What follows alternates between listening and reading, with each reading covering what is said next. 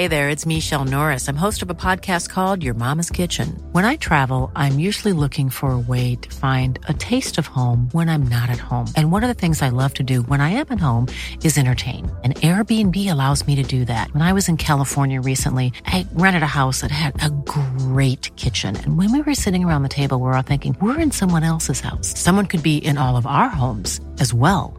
If you have a home, but you're not always at home, you have an Airbnb.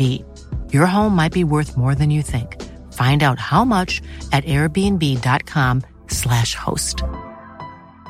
Many of us have those stubborn pounds that seem impossible to lose, no matter how good we eat or how hard we work out. My solution is PlushCare. PlushCare is a leading telehealth provider with doctors who are there for you day and night to partner with you in your weight loss journey. They can prescribe FDA-approved weight loss medications like Wegovy and Zepbound for those who qualify. Plus, they accept most insurance plans. To get started, visit plushcare.com/weightloss. That's plushcare.com/weightloss. You are listening to Missed Apex iRacing Podcast. Let's get faster.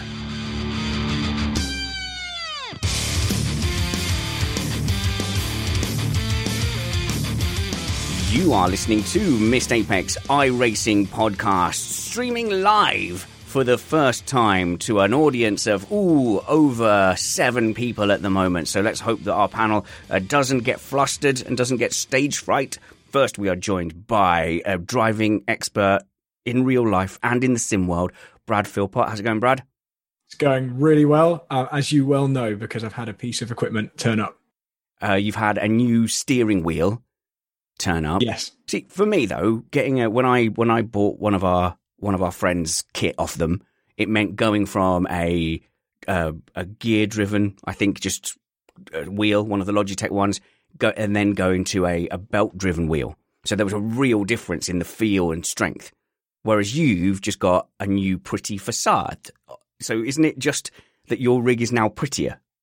I mean, it definitely is prettier because the buttons even light up. But it's not just that. It is actually better objectively because I've got nicer paddles. They're adjustable. I can move them into all different places depending on how long my fingers are. I can also set way more functions because there's lots of rotary dials. And there's even a clutch bite point adjuster, which is really, really cool. Amazing. And I hope that your old wheel isn't going to Matt too rumpets because he's fast enough anyway. How's it going, Matt? It's going pretty well. And no, I am not fast enough this week at all. It is terrifying. Yes, right then. I think we're going to lead off with the question you have brought to the party, Matt, because I wanted to ask you guys what you've been up to as well in the world of iRacing. I've been focusing on F3. I got quite a few races in at Okayama. I had a bit of a tiff with the wife about my plans for iRacing this week because we had the F3 officials and the swarm that we run, and we've got the final of the Missed Apex Formula Renault 2.0 challenge. Are you joining us for that Brad, on Friday? I was definitely planning to, but now I've got this DNLS race on Saturday morning, and I just want to be as prepared as possible for that. So I'm out of all the single-seaters this week. I'm just thrashing around the Nordschleife in preparation for that event. And I've actually got another thing on Sunday, which I don't have time to practice for. Well, all the cool kids are doing the Missed Apex Formula Renault 2.0. But I did see your VCO effort where you were racing with the likes of Grosjean and Verstappen and all those in this sort of pro matched with a pro sim racer, and your team lasted. Did you get to the first corner? Did you even get to the first corner?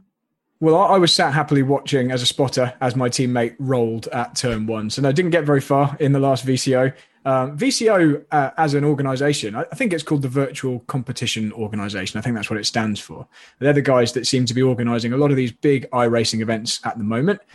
They have a Nations Cup on Sunday, so have to be a real world licensed driver. So I'm teamed up with ex-Formula 1 driver Will Stevens, IndyCar driver Stefan Wilson, and British touring car ace Tom Ingram. So that's Team GB for Sunday. So that's the next VCO thing. Hopefully that'll go better. So this is not meant in any way disrespectful, but I've heard of all the other guys. Like, that's quite a high profile team that you're in.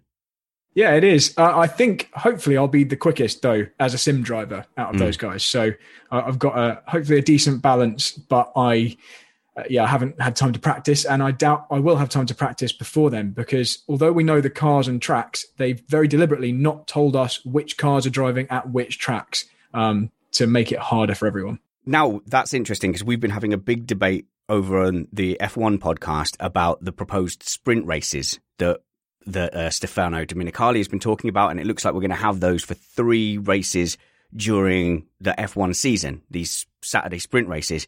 And a lot of people in the comments to a tweet I said about it were talking about the lack of practice. If you want to mix things up, the way to do it is a lack of practice. So you are entering an event where they're deliberately restricting practice time. I was thinking about doing that for the next season of the Missed Apex events, because at the moment we put on 2 full practice sessions, which gives everybody time to like really get dialed in, get sorted with a setup, and then they turn up and they're just, the top guys are predictably up ahead. So you've got the Hattons and the Hennies and stuff, and Ellis up ahead. It could mix it up quite a bit, Matt, if we just said, right, we're not telling you until 2 days beforehand. Just unlucky, just deal with it. Yeah, but maybe not in the way that you'd like, because the people who have the time to practice will just do all the practicing, and the people who are fastest will be even faster. In general, I find that, or my guess is that the more practice actually benefits the slower people and probably brings them a little closer to the front rather than vice versa. Oh, so what can we do? What can we do to hobble them, Brad? What can we do? What would make it hardest for you to turn up to an event like the Missed Apex iRacing event and not just immediately apply your goodness? So I've got a couple of suggestions. If this is the aim and you want to keep a good quality of driving, so not random because people just haven't had a chance to practice and they're going to be off the track and that kind of thing. If you want to mix it up in terms of relative order, then I think my long-term suggestion of reverse championship order as grids for every race. I don't know how easy that is to do. In fact, it's probably quite hard to do on iRacing, but that would always ensure that the fastest drivers are at the back and the slowest drivers are at the front, and you'll always have this kind of big mixture.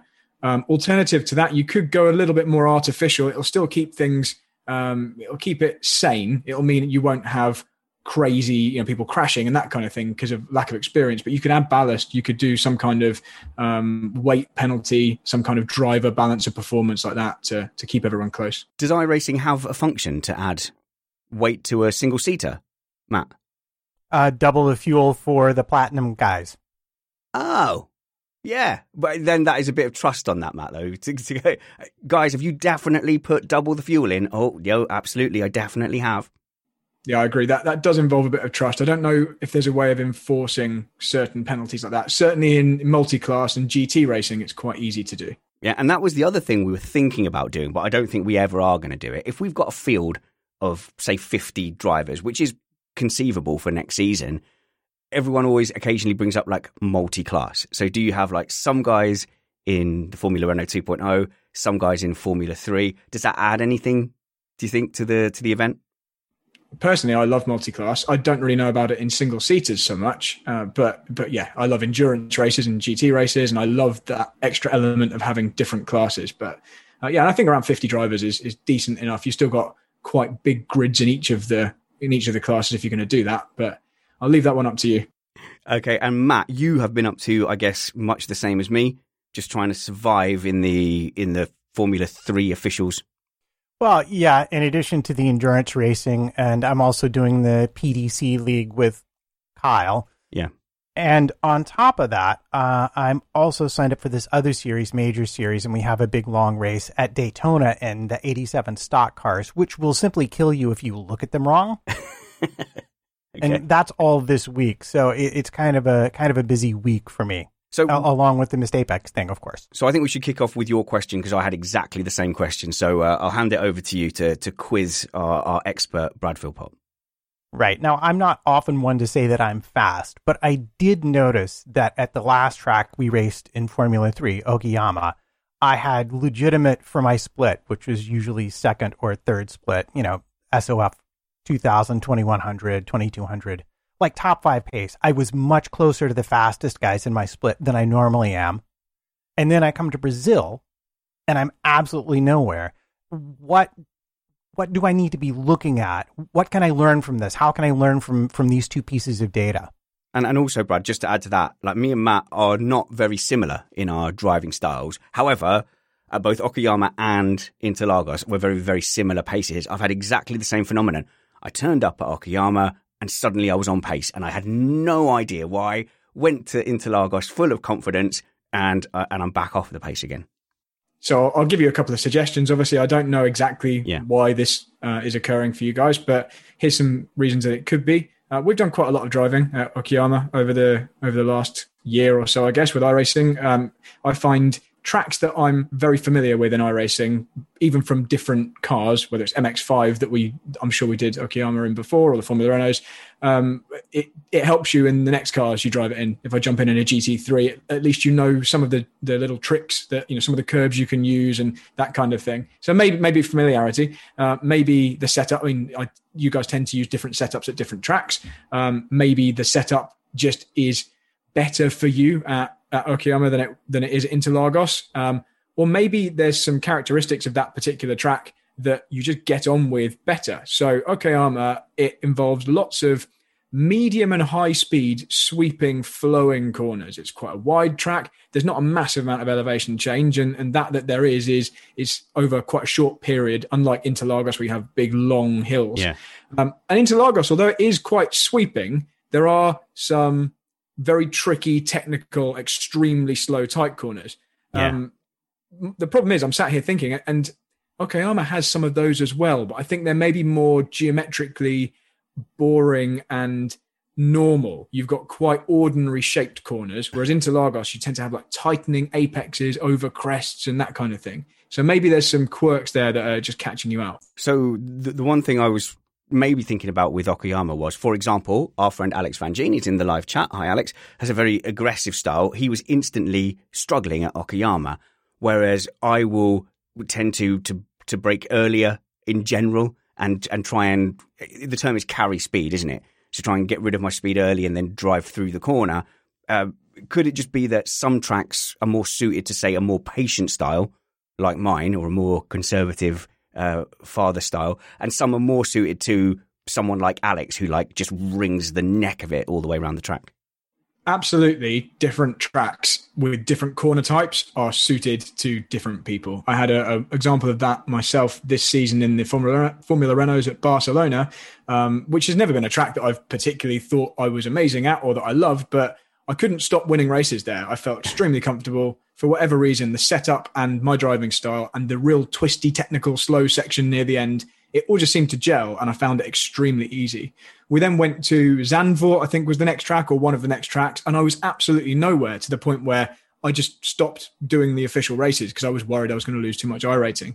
And I'm sure that is because of just slightly different characteristics. I learned about myself in that Barcelona week that I'm quite good at the slow, twisty bits, and for some reason in that car I just gelled with them. So that's definitely a phenomenon, and that's what you guys are experiencing here.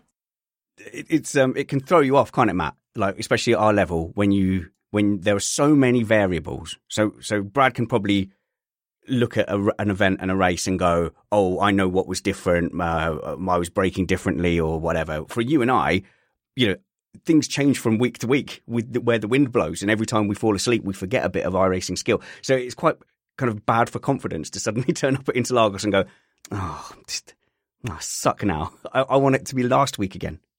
Yeah, no, and that was what I was hoping, just to gain some insight, be like, okay, I'm nowhere at Interlagos, but that's because I'm good at this kind of corner, and Interlagos has that kind of corner, and I'm still not so good at that, so I'm still learning. And not just, I've forgotten how to drive again. Yeah, I think that's the thing, Brad. So we're establishing that at least it's a real phenomenon, and it's not just that, Matt turned up this week just being terrible. I'd say as well, at Interlagos in particular, and I've done quite a lot of races there in recent times in various cars, and we did the VCO in the Formula 3 cars there. I found that there were quite a lot of little secrets that you could uncover that you had to do in order to be fast. So certain curbs you had to use more than you think you would probably legally be allowed to, for example, and really commit to them in order to be anywhere near the pace. And if you don't know them, and if you're not confident to do that, then you will be lacking until you've worked it out. So I know some of those areas now. I know where you can go 4 wheels outside the white lines and not be penalized for it. And it's kind of crucial to beat other people who know that. So maybe there's just a few of those secrets you guys still need to uncover. So I've been definitely having to play off spousal credit and that kind of situation against my desire to compete in all the stuff I want to compete with this week. So I had to miss our normal Monday night practice session where we prepare for the F3 officials or whatever the swarm is doing. So I had to miss that on Monday. And then Tuesday, I'm quite busy. I finally get a window of opportunity to go, right, I'm going to jump on. I'm going to do a F3 Interlagos official, get myself up to speed. iRacing was down for maintenance. I was like, no, it's the dad curse. Whenever you finally get time to do something, whatever system you're on needs an update or is down for maintenance. But they did have a feature where you could test any car, any track and go and do it. And it's interesting what you say, Brad. I was going around and I felt good. I felt as good as I did at Okayama. And then I compared times with everyone and I was like a second off. When I got into a practice session this morning, suddenly like turn 6 as you go up the hill before the real twisty bits, I think it's called Furicella or something. It begins with F anyway, the corner name. You can go all the way out wide. Like you can go miles off track, same as you can at like Watkins Glen, turn 1, and just go miles off track. And you'd never think about that on your own. And then on the inside of turn 7, the very first tight right-hand corner of that sequence, you actually can go all the way inside the track. And then on the final corner, you're meant to be like 3 or 4 meters out on the rumble strips that look for all the world like they would kill you. And so you're right, you need to kind of unlock those secrets by following people around. Yeah, and Matt Cook in the chat there is actually asking which corners, and you've told everyone basically. Those are the ones I would have highlighted. Right. That you can squeeze a bit more, use a bit more of the track limits and find a bit of lap time. So with the turn 8 right-hander that I was describing, it was nearly 3/10 difference if you were staying outside the white line or whether you put all 4 wheels over on the inside. So yeah, varying track to track. It would be nice if I could identify, and maybe we can build up a pattern of the tracks me and Matt turn up to and just are either lost or on the pace, and see if we can build up a pattern of, the tracks where you need to be a little bit more conservative, you guys are struggling, and therefore you should be able to change that into, well, maybe when I come to Interlagos, I need to just be like super like aggressive, attack all the curbs. That's exactly the kind of thing you should be doing. Trying to really make a mental note of the types of places you struggle at. And when you find a solution, try and apply that to the other tracks that have similar characteristics. Interlagos, it's not just about that extra curb use as well. There's a few corners like that first very tight right-hander in the middle of the circuit where staying off the throttle for longer than you might think really does pay off. Getting the car rotated that little bit longer in the middle of the corner really pays off on the exit. And for example, the following corner, which is kind of a left-hander which dips down and then sweeps back up the hill. There's corners like that where staying very tight and just being patient and really hugging the inside and paying a lot of attention to that gain you a lot of lap time, rather than what you think you should do is probably get on the power early and let the car run wide. Little idiosyncrasies like that you only uncover through trying it. Yeah, the thing is, you can figure those out pretty quickly, whereas me and Matt, this is where we benefit from racing within the swarm, because, we can ask silly questions like, in fact, here's one I always struggle with is with, say, a turn like Luffield or the double right-handers up the hill in Interlagos, since we're talking about Interlagos, where there's a choice between staying really tight and taking the shortest distance but losing speed, or like slingshotting around the outside so that you can get more pace on the exit. Stuff like that, I can never really figure out, I guess, without looking at the splits and just trying them out and doing it. But I just don't have that same instinct. And even if I am quicker one lap by going the shortest route, it could just be because I was terrible when I tried it the other way. It's not always obvious, and it's not always the one that feels right either, which is why the relative or your lap time comparison with the red and the green in iRacing is so useful. Yeah. Just to try it and see which version is quicker. And that leads us back to the question that we said we would answer this week, which was from Thomas van Kroonenberg. And he was basically asking, how useful is a service like VRS? He was asking if I use any of those analysis tools like that. I know some of our Swarm drivers do have data services where they will compare the traces of a better driver against their traces, see if they're braking earlier and later. And he did also say, as part of that email, because he complimented us to start with, he said, anyway, enough feathers up your asses, as a term, which I have not stopped laughing about since last week. He emailed back and he said, I now realise that I cannot translate literally the Dutch proverb, Vieren in je recht strekken. It does not translate directly to putting feathers up your asses. It doesn't work as well. But thank you for that, Thomas. And also Jake Oliver, who swarms with us, made a similar observation, which is, he said, as a mid-pack racer with limited time, I've been making an effort to do more analysis, and I found the returns to be significant. I use VRS and benchmark myself against their weekly pro. So, firstly, does anyone on the panel use any of those tools? Because currently I don't do anything like that. Matt, do you use that kind of analysis? Yeah, I do have VRS, and I will occasion to have a look at it. But unlike other people, I mean, I guess you could use it to see where you're slower or how they are faster. But I have not had much use. Oh, I see they're braking 50 meters later, and then I brake 50 meters later, and I get to meet the wall again. You know, like how I apply that. Now, I haven't figured out how to successfully apply the knowledge. Obviously, Jake has much more so. So I will use it from time to time to see what I did better, but it's not really as useful to me, just, I guess, due to the way I learn tracks. So we should put this in. What is VRS? Brad, you will be aware of it. Do you use it or anything like it?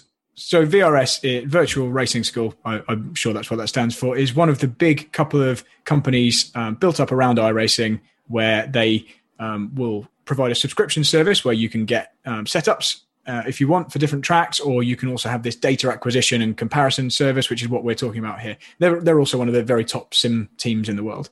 And I actually don't normally use this particular VRS software. However, I did this week because the team that I'm driving with at the coming DNLS this weekend, who are Williams Esports, they use it, and they're pro sim guys. Wait! You can't just go Williams Esports. Like Williams? Yeah, so Williams, one of these like absolute high-end, top-level sim teams. I'm driving for them in the Nürburgring Endurance Series this weekend, because you have to have a real-world pro on your team to partner up with the sim pro, and I happen to be available, and their normal driver isn't. So I've been doing a lot of practice with them, and they use the VRS software. So I have, usefully for this podcast, seen how it works. And I've already used it to knock a couple of seconds off my Nordschleife time versus the Sim Pro that I'm partnered with. And I find it extremely useful data analysis. I even use it at work. You'll have seen in our WhatsApp chat this morning, comparing a couple of different sets of tires at work. And I obviously use it in real racing as well. So I love reading data. I love looking into it, but I don't generally use it in my iRacing because you need to have someone better to compare against. Here we go. And I don't mean it like that. I mean, it's useful if you've got someone who you are confident in, that is, say, your teammate using the same setup in the same conditions, all that kind of thing. And I think on the VRS software, you can see what conditions and everything that the other driver set their time in. But I think it is extremely useful if used in the right way. And I just want to really touch on what Matt said. That doesn't mean that you can just read the data and see, that really good driver braked 50 meters later, I'll just do that. I had that same experience this week. I saw what my teammate was doing, and I said to him, I can see that you're doing that. I can't necessarily do it. So at least you know the areas to try and improve on. It will point you in the right direction, and then you can incrementally try and get better in those areas. You can, and sometimes there's obvious things like, you're using third gear there. I'm using second. I'll just do third and, carry a bit more speed into that corner, for example. A really obvious one that someone found when looking at my trace, and they just did it as a favor to me. And they just went, oh, wow, you're not holding the brakes for long enough. You're like, I hold the brakes way longer. And that was about 3 weeks ago, and has set me down quite a path of improvement. I was getting on the brakes very well, I think, and hard enough. And then when you and I have been talking about them bleeding the brakes off and looking for the lock point, basically I was underestimating it at every stage through the braking zone. So now I've worked on really holding the brakes for a lot longer, which is letting me brake a lot later and deeper into the corner. It's been really useful. So my fear would be, how easy is it for someone like me who gets as Matt knows, I get very flustered even reading show notes if they're not clear. And how can someone like me look at that data and easily tease it out, or do I need an expert to help me? I think it's reasonably simple. It's difficult for me to try and put myself in these shoes because I've used data for so many years now. It's like just reading a language that I'm familiar with. But I think when you boil it down, all you're looking at is two colored lines, normally a red line and a blue line, something like that. And if you're looking at a speed graph, the line that's higher is going faster. And they're quite good, these pieces of software, at trying to make it obvious what it is you're looking at. They display the data in various ways. You can drag your cursor along and it'll show you exactly where on the track you are with a little track map. So I don't want to make it sound like it's super simple and maybe make it out to be easier than it is, but it's certainly not super difficult to get to grips with. And if you're serious about improving, it's definitely an area you should explore and maybe get good at. I'm serious about overtaking Matt and getting better than Matt again. That would be nice. I think the best thing really is that it's good for uncovering obvious problems. Like you say with your brake shape. If somebody's braking too gently or you're rolling on and off the brakes rather than, getting on them hard initially and then bleeding off, you can see that kind of thing extremely starkly. And for, if someone's flat out through a corner and you're lifting, you can see that very obviously. All those kind of things will hopefully at least uncover the direction you should be headed in. Yeah, I should mention that VRS does have a free option just for the data. You don't get anything else from it, but it will take all your telemetry from iRacing and you can look at it. So if you want to just sort of experiment with it, you can do it for $0 or pounds or that's good. Currency units. But I would get frustrated. And one of the reasons I stopped looking at it so much is basically it boiled down to they brake later, they go faster, they step on the throttle earlier. And no matter what it was just those three things. So whenever I'm behind, I just think, okay, well, here's the problem. I'm going through the turn too slow. I'm not braking late enough and I get on the throttle too late. And then I would try and fix any one of those things and just, spin or hit a wall or it was difficult for me to find a middle ground where I could actually improve my performance because it was always the same problem. I think the important thing there is to just not try to overstretch, to not try and do it all at once. This is exactly what I'm experiencing this week because I don't normally have a teammate who's as much faster than me as these guys at Williams are. And exactly as you're pointing out and you're explaining, you look at the data and you think, yeah, but when I try and do that, the car just crashes. If I can see that you're going quicker than me on the entry to that corner, but I tried that and I lost the rear. But I know that it's possible. I know the person's running the same setup. So I'm just trying a little bit faster. I'm just trying to edge a little bit more on the entry. And then once I'm used to that and it's fine, I'll try and go a little bit more. It's important to not try and just do it all and just, like you said initially, break 50 meters later. I love how you Van Gened your microphone. Yeah, there, sorry. I was getting animated Spanish. If you just turn the gain on your microphone down a touch, I think we've got you just a little bit high and a little bit hot. But I am enjoying your fancy new podcast setup and look at you flexing your trophies and helmets in the background. Yeah, these are just the ones that are allowed in the house, as you know. The garage is the place where most of the trophies live. I'm just a little bit upset that we didn't introduce you as Williams Esports driver Bradley Philpott. We should have done that. That's so high profile. It's so exciting. Officially, I'm a Butler Powell Esports driver, and they're loaning me to Williams Esports for the weekend. I think that's the official one. So Butler Powell are a team that I've joined because they are a Nürburgring real-life race team. So they race in the VLN series that I race in real life. And they have a sim team as well. And they're really actually a sim team first and foremost, who also race cars. And I'm not going to be going and driving for them in real life, but I really like that they're like-minded. They love the Nordschleife and they're really cool German guys. And they're going to do all the big events with me. If you're looking for plump lips that last, you need to know about Juvederm lip fillers. With Juvederm Volbella XC and Juvederm Ultra XC, your lip look, whether it's subtle or bold, can last up to 1 full year with optimal treatment and no additional maintenance. Find a licensed specialist and see if it's right for you at Juvederm.com today. That's JUVEDERM.com. Add fullness to lips in adults over 21 with Juvederm Volbella XC or Juvederm Ultra XC. Do not use if you have severe allergies or a history of severe allergic reactions, or if you're allergic to lidocaine or the proteins used in Juvederm. Tell your doctor if you have a history of scarring or taking medicines that decrease the body's immune response or that can prolong bleeding. Common side effects include injection site redness, swelling, pain, tenderness, firmness, lumps, bumps, bruising, discoloration, or itching. As with all fillers, there's a rare risk of unintentional injection into a blood vessel, which can cause vision abnormalities, blindness, stroke, temporary scabs, or scarring. For full, important safety information, visit Juvederm.com.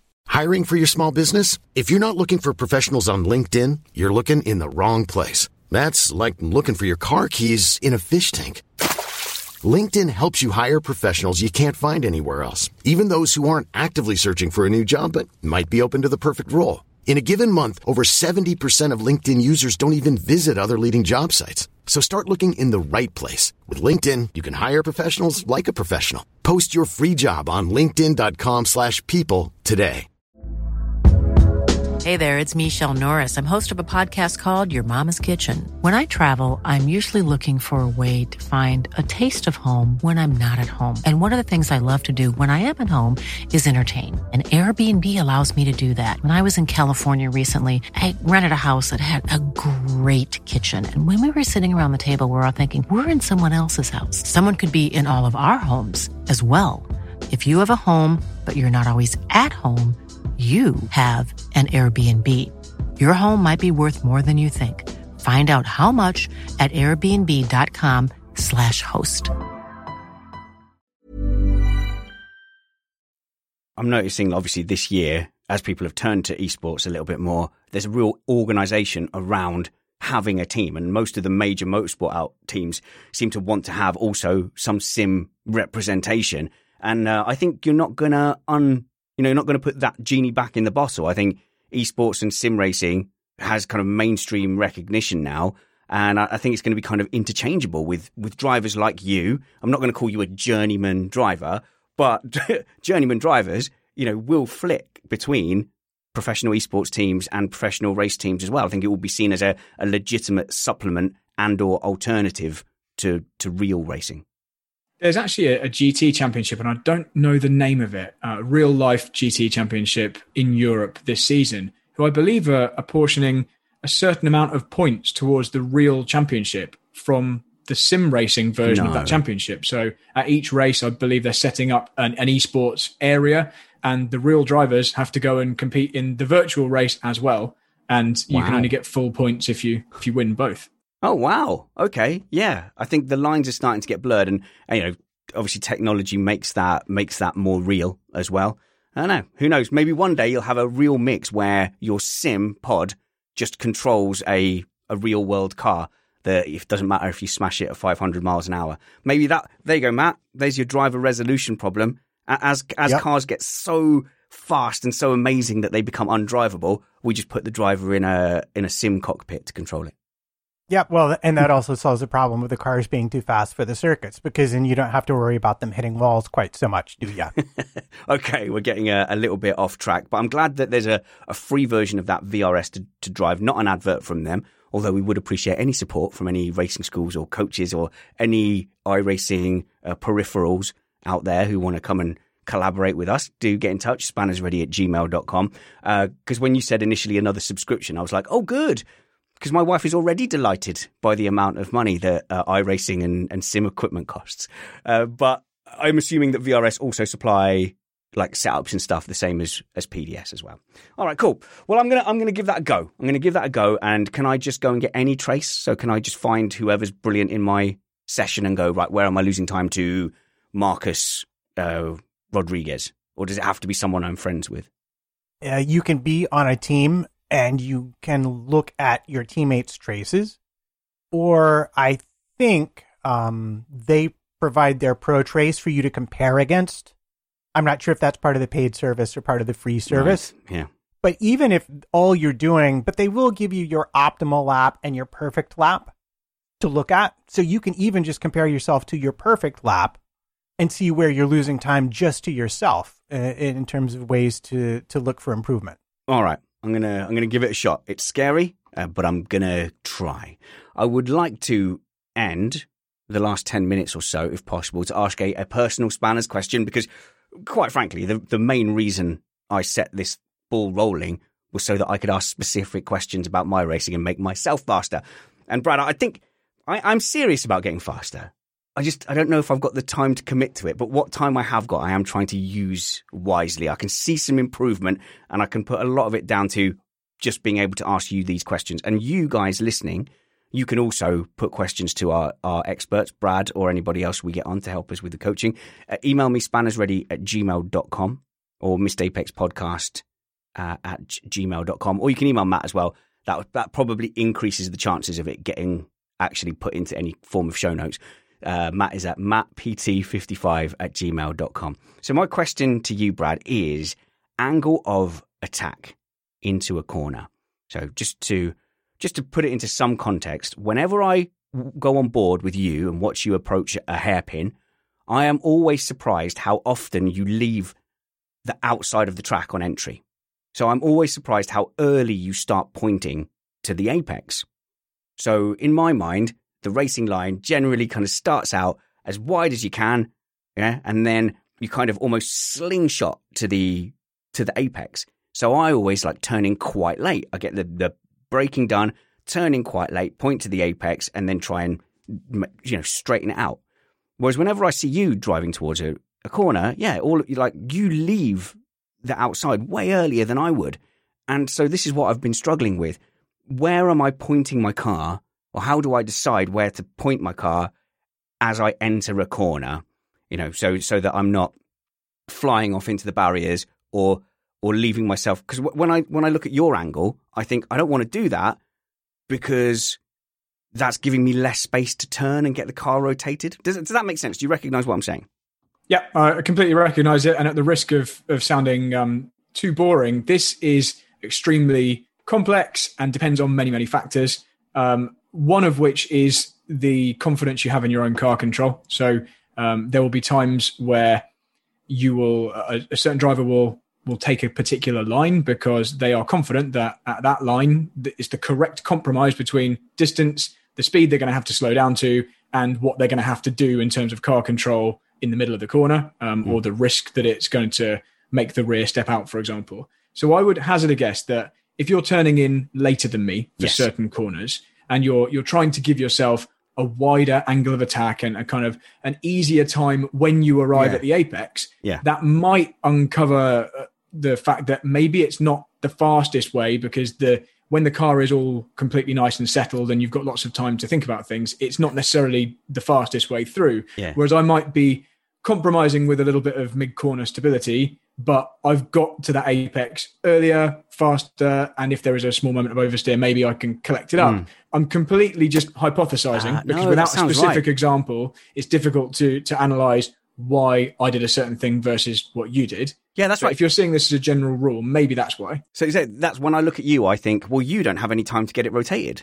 Whereas because I've gone out, I've waited later to turn into the corner. By the time I get to the apex, or near the apex, I'm already pointing more towards the exit, whereas you're kind of coming in shallower, if you like.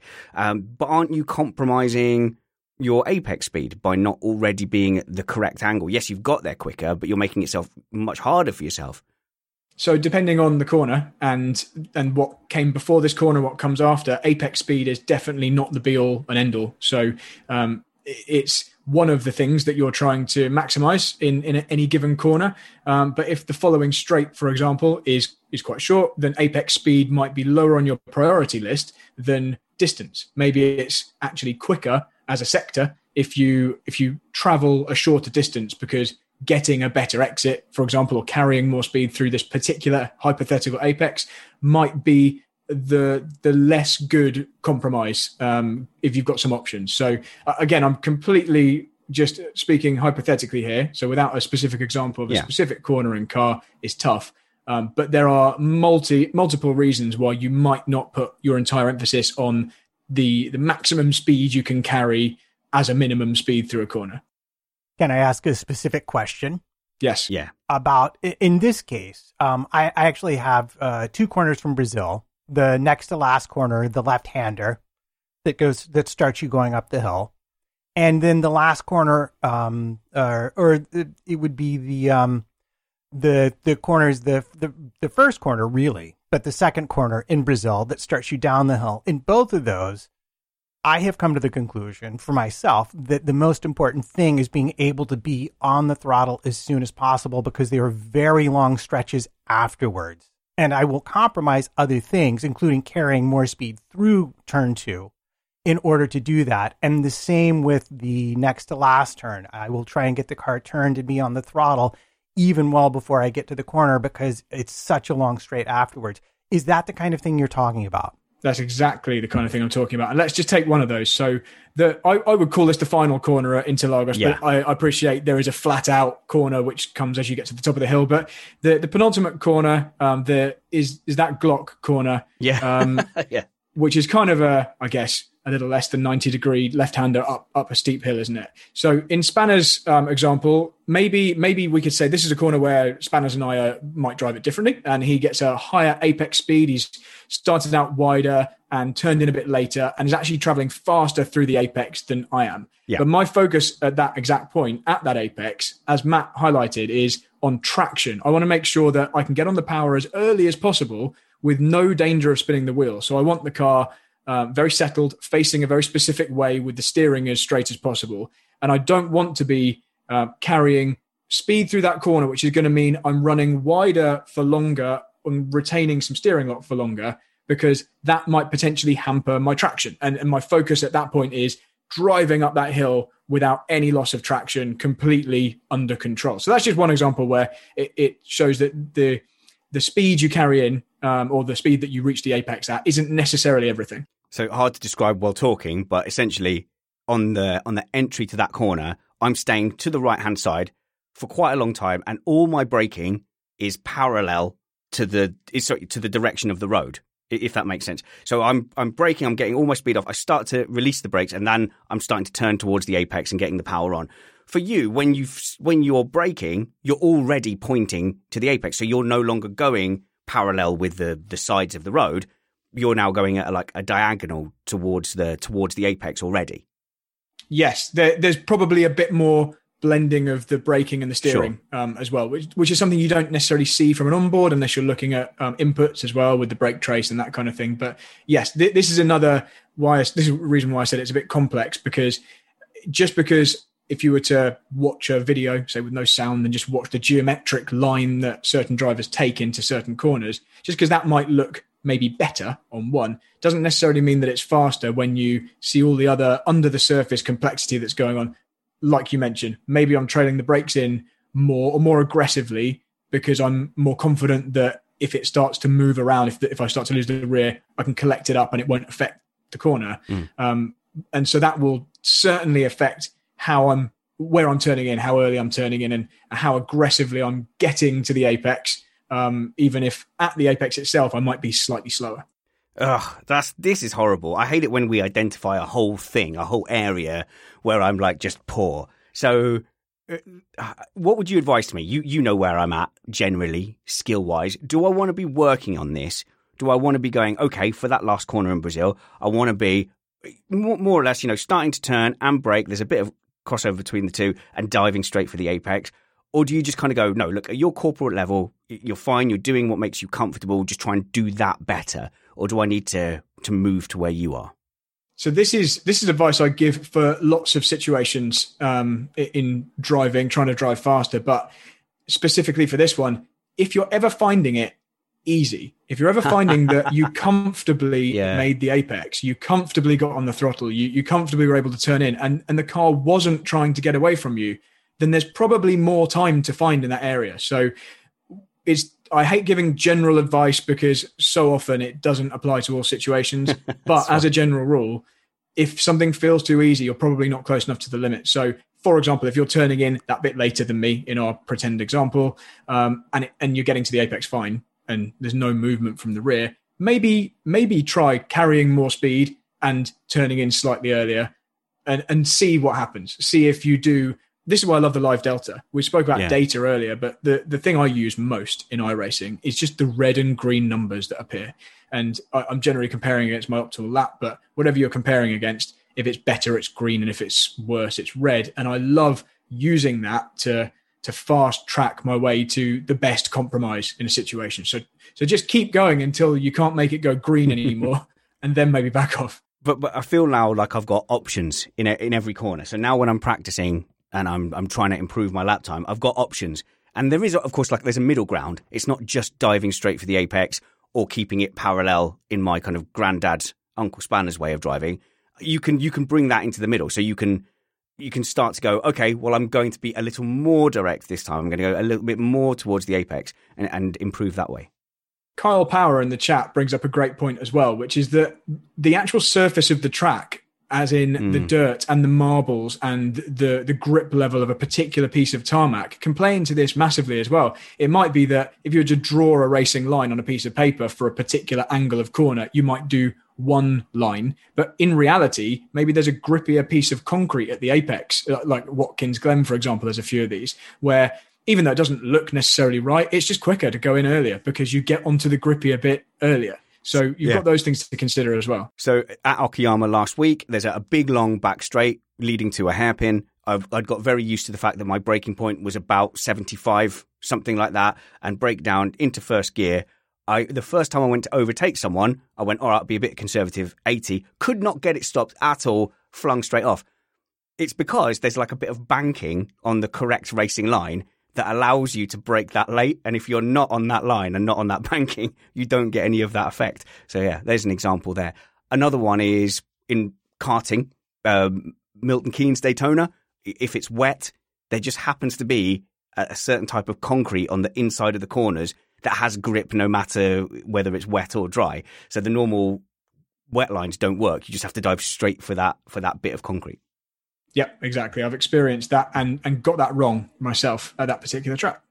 Nice. Guys, 45 minutes in. I think that's about the right time for these podcasts. Thank you so much for joining me for this. It's nice to finally have like an outlet, a weekly outlet to sit and talk about iRacing. Because believe it or not, when I go into the house, I don't know what it's like for you guys, they don't want to hear it. I go in there and I'm like, I came fourth. I really had to struggle, but I got through a difficult start. And they're like, and they don't care at all, Brad. Not at all.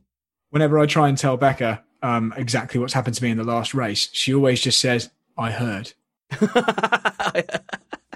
Oh, because you're on the stream talking out loud.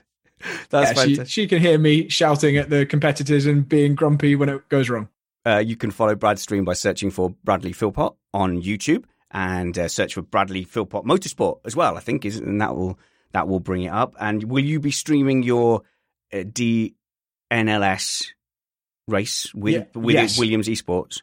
Yes, I will. So for the first time in these series, I'm with a team which has a history of winning all the races. Generally, I'm with someone who's kind of like middle of the grid and we'll try and be competitive, but we don't have that much of a chance of winning these big events. Williams seem to win them all. So I've got some big shoes to fill with the guy that I'm replacing, Sammy Matty Trogan.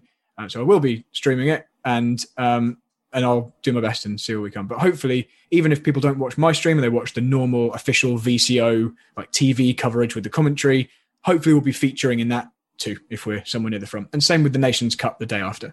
I am going to be streaming my stuff as well, which will just be the F3 officials. It's not anywhere near the standard of Brad's, and it's very much a work in progress. But if you want to go ahead and subscribe to me, search for Spanner's iRacing stream. I think it's called on YouTube.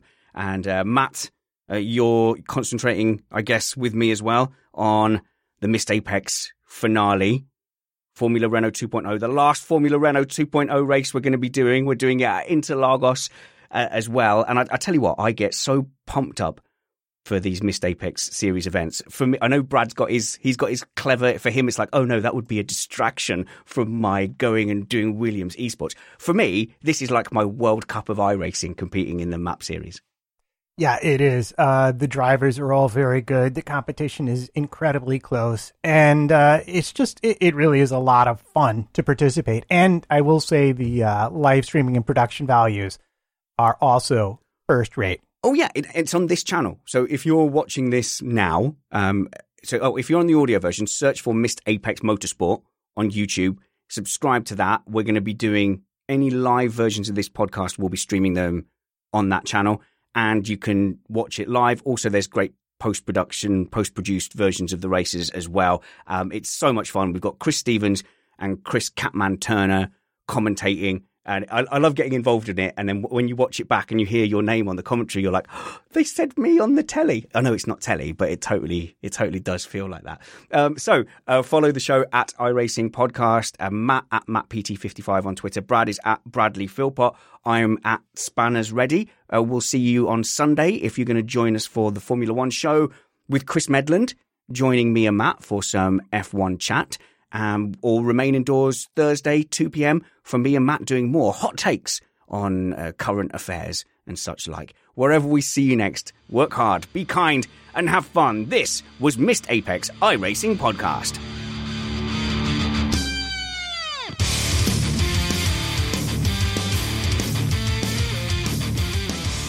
I feel faster already. Whenever the music closes on this show, I thought, I can go and put some lap time in. In fact, I'm going to go and do the 3:15 and do editing afterwards and hope she doesn't notice the extra time that it's... I'm going to make a cup of tea and I'm going to do 2 hours of Nordschleife practice. Even when we're on a budget, we still deserve nice things. Quince is a place to scoop up stunning high-end goods for 50 to 80% less than similar brands. They have buttery soft cashmere sweaters starting at $50, luxurious Italian leather bags, and so much more. Plus, Quince only works with factories that use safe, ethical, and responsible manufacturing. Get the high-end goods you'll love without the high price tag with Quince. Go to quince.com/style for free shipping and 365-day returns. Mom deserves the best, and there's no better place to shop for Mother's Day than Whole Foods Market. They're your destination for unbeatable savings, from premium gifts to show-stopping flowers and irresistible desserts. Start by saving 33% with Prime on all body care and candles. Then get a 15-stem bunch of tulips for just $9.99 each with Prime. Round out Mom's menu with festive rosé, irresistible berry chantilly cake, and more special treats. Come celebrate Mother's Day at Whole Foods Market. When you need mealtime inspiration, it's worth shopping Kroger, where you'll find over 30,000 mouth-watering choices that excite your inner foodie. And no matter what tasty choice you make, you'll enjoy our everyday low prices, plus extra ways to save, like digital coupons worth over $600 each week. You can also save up to $1 off per gallon at the pump with fuel points. More savings and more inspiring flavors make shopping Kroger worth it every time. Kroger, fresh for everyone. Fuel restrictions apply.